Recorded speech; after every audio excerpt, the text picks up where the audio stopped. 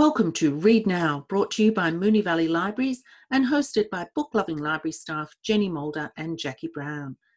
Moonee Valley is an historically rich and diverse local council area located adjacent to the City of Melbourne in Victoria, Australia. Moonee Valley City Council respectfully acknowledges the traditional custodians of this land, the Wurundjeri Woiwurrung people of the Kulin Nation, their spirits, ancestors, elders and community members past and present.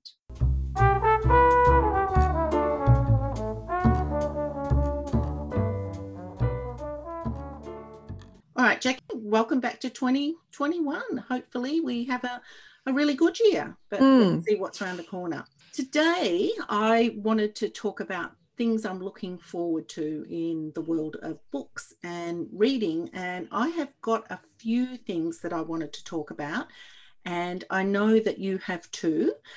So I might get started and talk about a particular book that I'm really looking forward to that unfortunately does not come out until August 2021, if the publishers are to be believed. So fingers crossed, because we all know that sometimes publication dates can be a little bit tricky and that sometimes things get put back. But I am really, really looking forward to a book called Yours Cheerfully, which is a good start for 2021, by A.J. Pearce. Now, this is the second book in a series, and I read the first one back in 2018 when it came out. So I've had to wait 3 years for her next book. That's an awful long time for me to wait. I'm very impatient. So her first book was called Dear Mrs. Bird, and it was... Oh, yes, I remember that one. Yep. Yeah. Did you read it? No. It was one of my favorite reads in 2018. I really, really loved it. It was going back to that genre that I love, that's, you know, funny but moving and sad at the same time. And it's about Emmeline, or Emmeline. I'm never quite sure how to pronounce that, but I'm saying Emmeline. And she, you know, she's a woman in Blitz-torn London who's, you know, keeping a stiff upper lip and keeping a jolly face and all that sort of stuff that people back then did, especially, you know, they talk about things like putting a gay face on and making sure that, you know, you don't dwell on the really horrendous things that are happening around you. And Emmeline works really hard. She holds down a full-time job, but also goes out every night after her tea to work as a volunteer ambulance telephonist. So she takes the calls for not ambulance, sorry, for the fire brigade, and sends the fire brigade out to fight the horrendous fires that are happening. So on that alone, you have to admire these people to be working two effectively full-time jobs and just managing to put one foot in front of the other. But anyway, Emmeline has always dreamed of being a war correspondent. So she applies for a job, and it's not quite what she expected. She ends up being an assistant to an agony aunt. And the book is about that and lots of other things. But I found it really interesting, but sad at times. Funny and sad. And I don't want to give too much away, but some of the letters are just amazing. The agony aunt she works for doesn't want to discuss anything that deals with sex or unhappiness or, you know, what she terms as, you know, things that nice ladies don't discuss.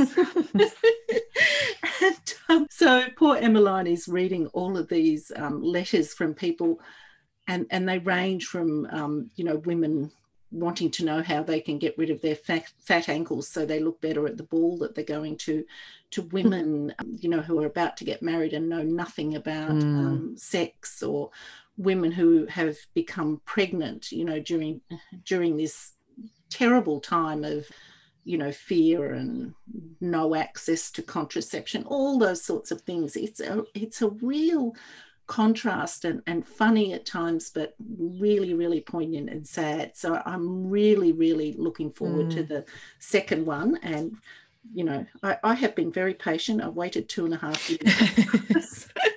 I can wait till August. What about you, Jackie? Oh, I'm really looking forward to a new book by Kazuo Ishiguro. Oh, yes, yes. Who I adore generally. And I actually don't know anything other than the title, which is Clara and the Sun. And I think it comes out in about March. For me, that's all I need to know, that there's a new book by Kazuo Ishiguro. I'll read it.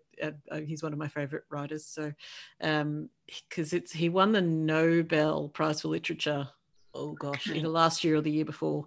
And his last book was The Buried Giant, which came out probably 3-4 years ago, which I didn't love. I liked it. I didn't love it.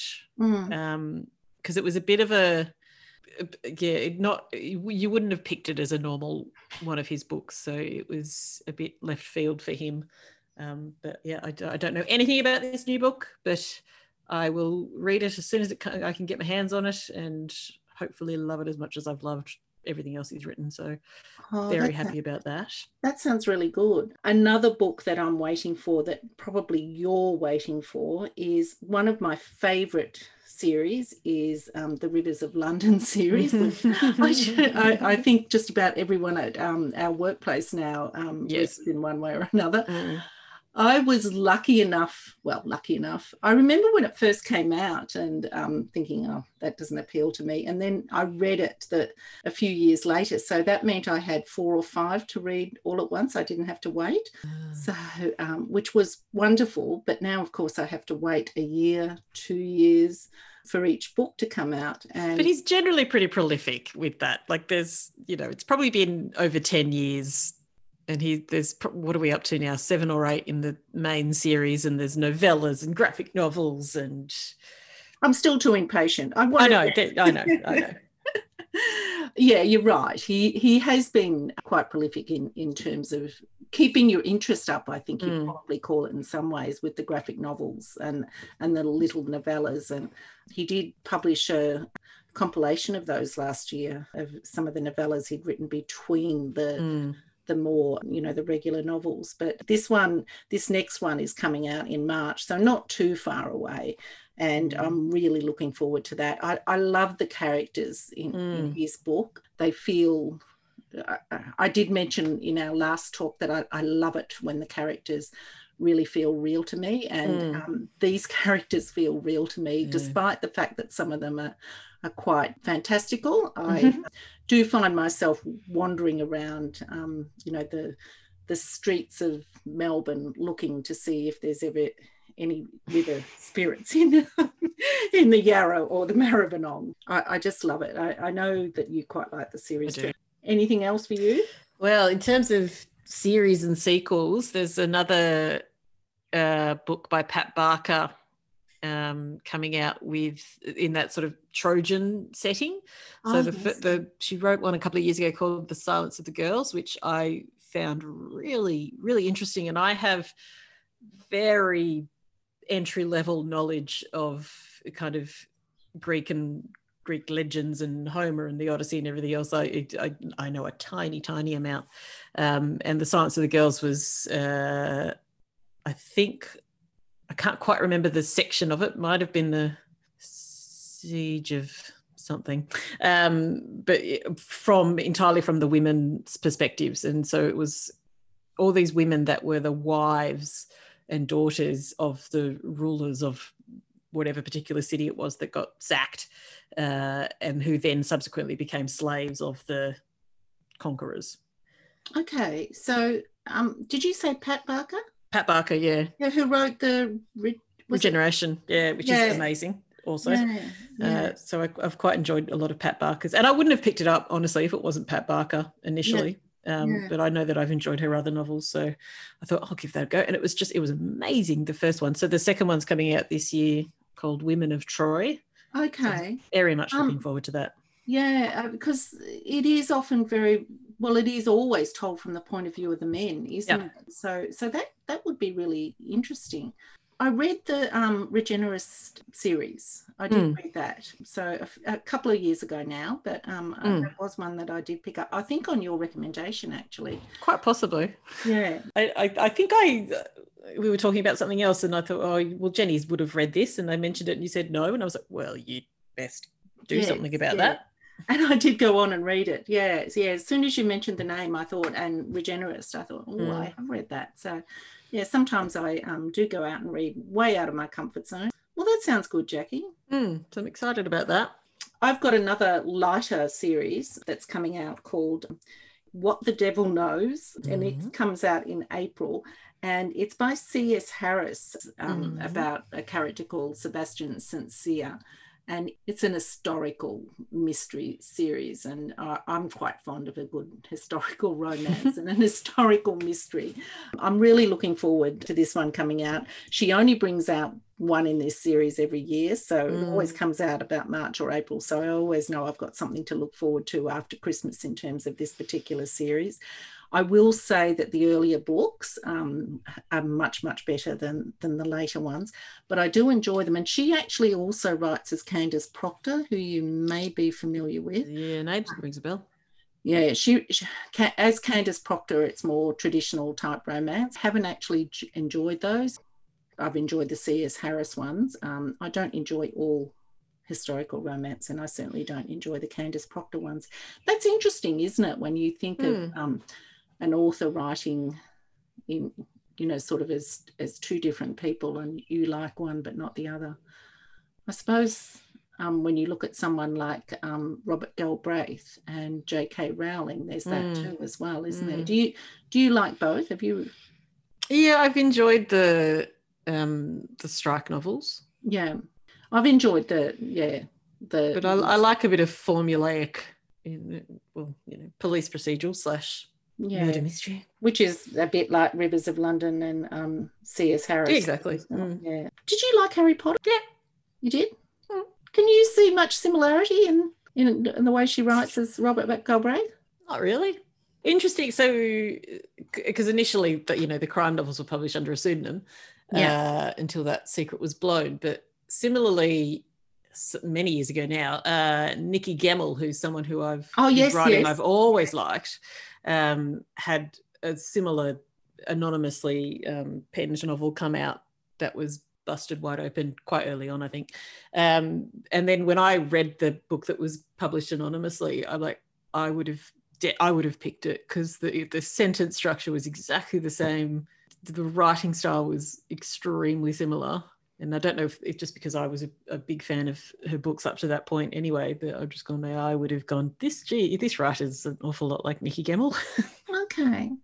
It's interesting, isn't it? I'm going to be struck down by several people I work with, but I didn't like Harry Potter. So I didn't mind the Robert Galbraith books. So, yes, I'm a bad library staff member, I know, but I'll be struck off, won't I? Yeah.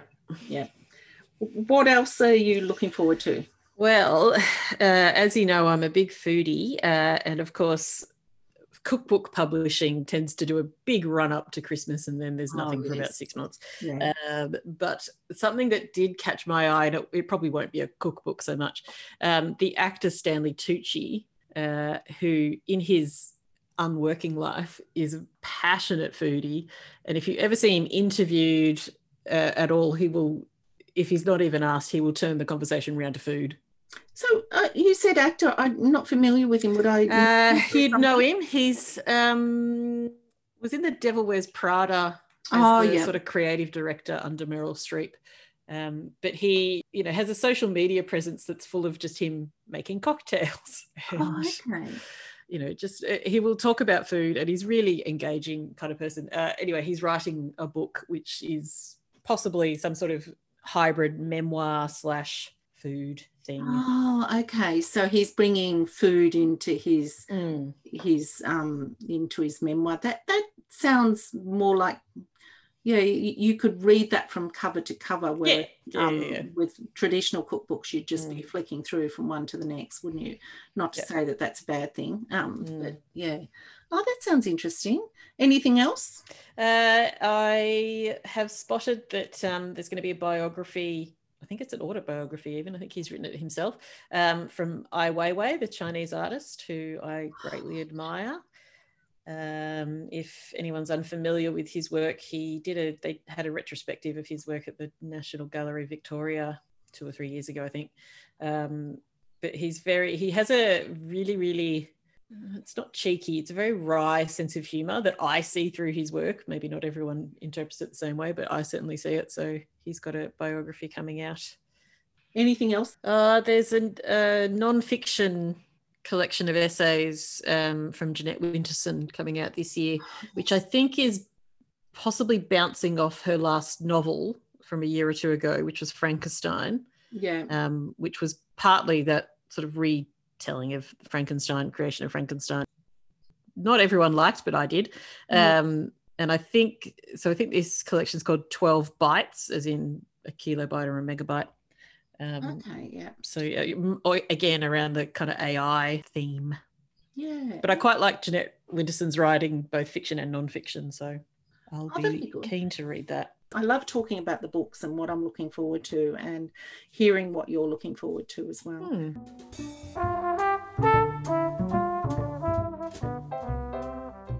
Jackie, today I wanted to finish up our little chat by including some of our book club reviews that we get from our regular book club members. And I thought I'd share two of them with you today.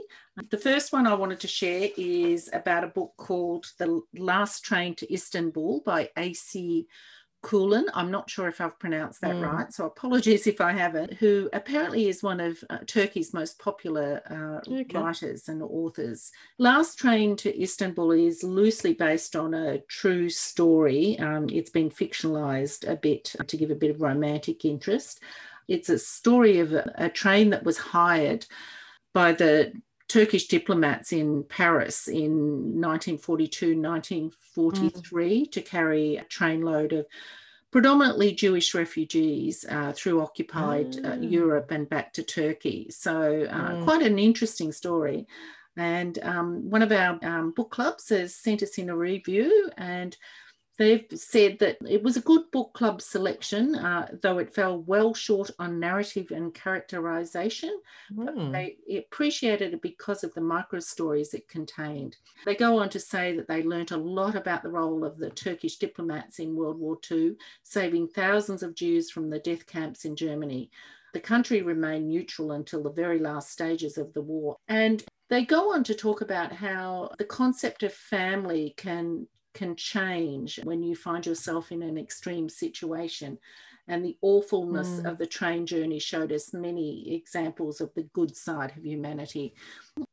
And that was reviewed by a book club called Poir, who provide us with lots and lots of book reviews. So thank you, Poir. We hope to include a few more over the next few months. The next review I've got is from one of our U3A book clubs, and they're reviewing The Flat Share by Beth O'Leary, which was really popular a couple of years ago. And I'm actually surprised you never got to read it, Jackie. No, I've spoken about it at great length with yourself and others and several other people, and I've recommended it to other people. No, I haven't actually read it myself.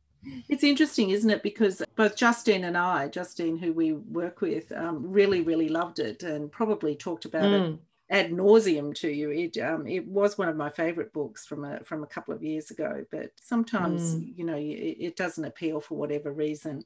U3A were quite divided on it.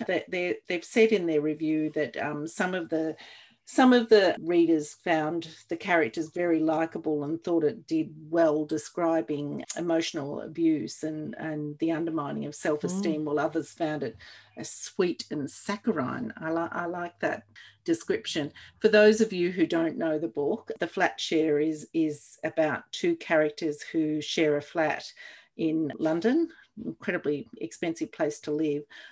Tiffy, the main character, desperately needs somewhere to live after a relationship breakdown, and she is quite desperate for somewhere to stay.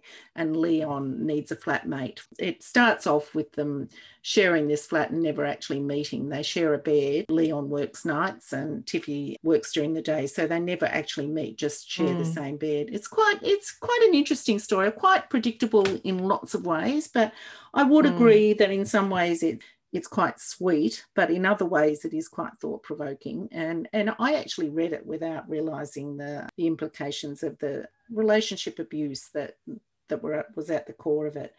Youthria goes on to say that it was a really easy and enjoyable reading for the trying times we're living in currently.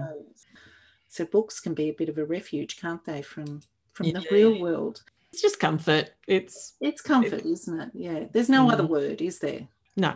It's coming back. Even if it's a new story to you, there's a comfort in knowing that there will be some tests and tribulations and a bit of drama, but it's more than likely going to resolve itself.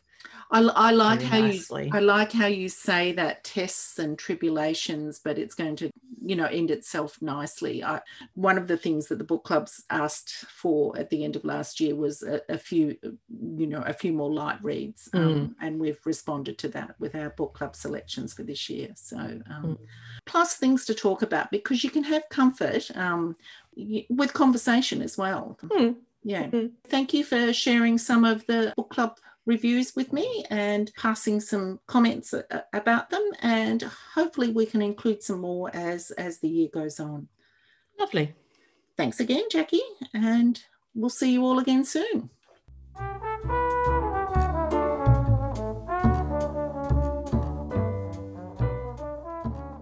You can find more information at catalogue.mvcc.vic.gov.au.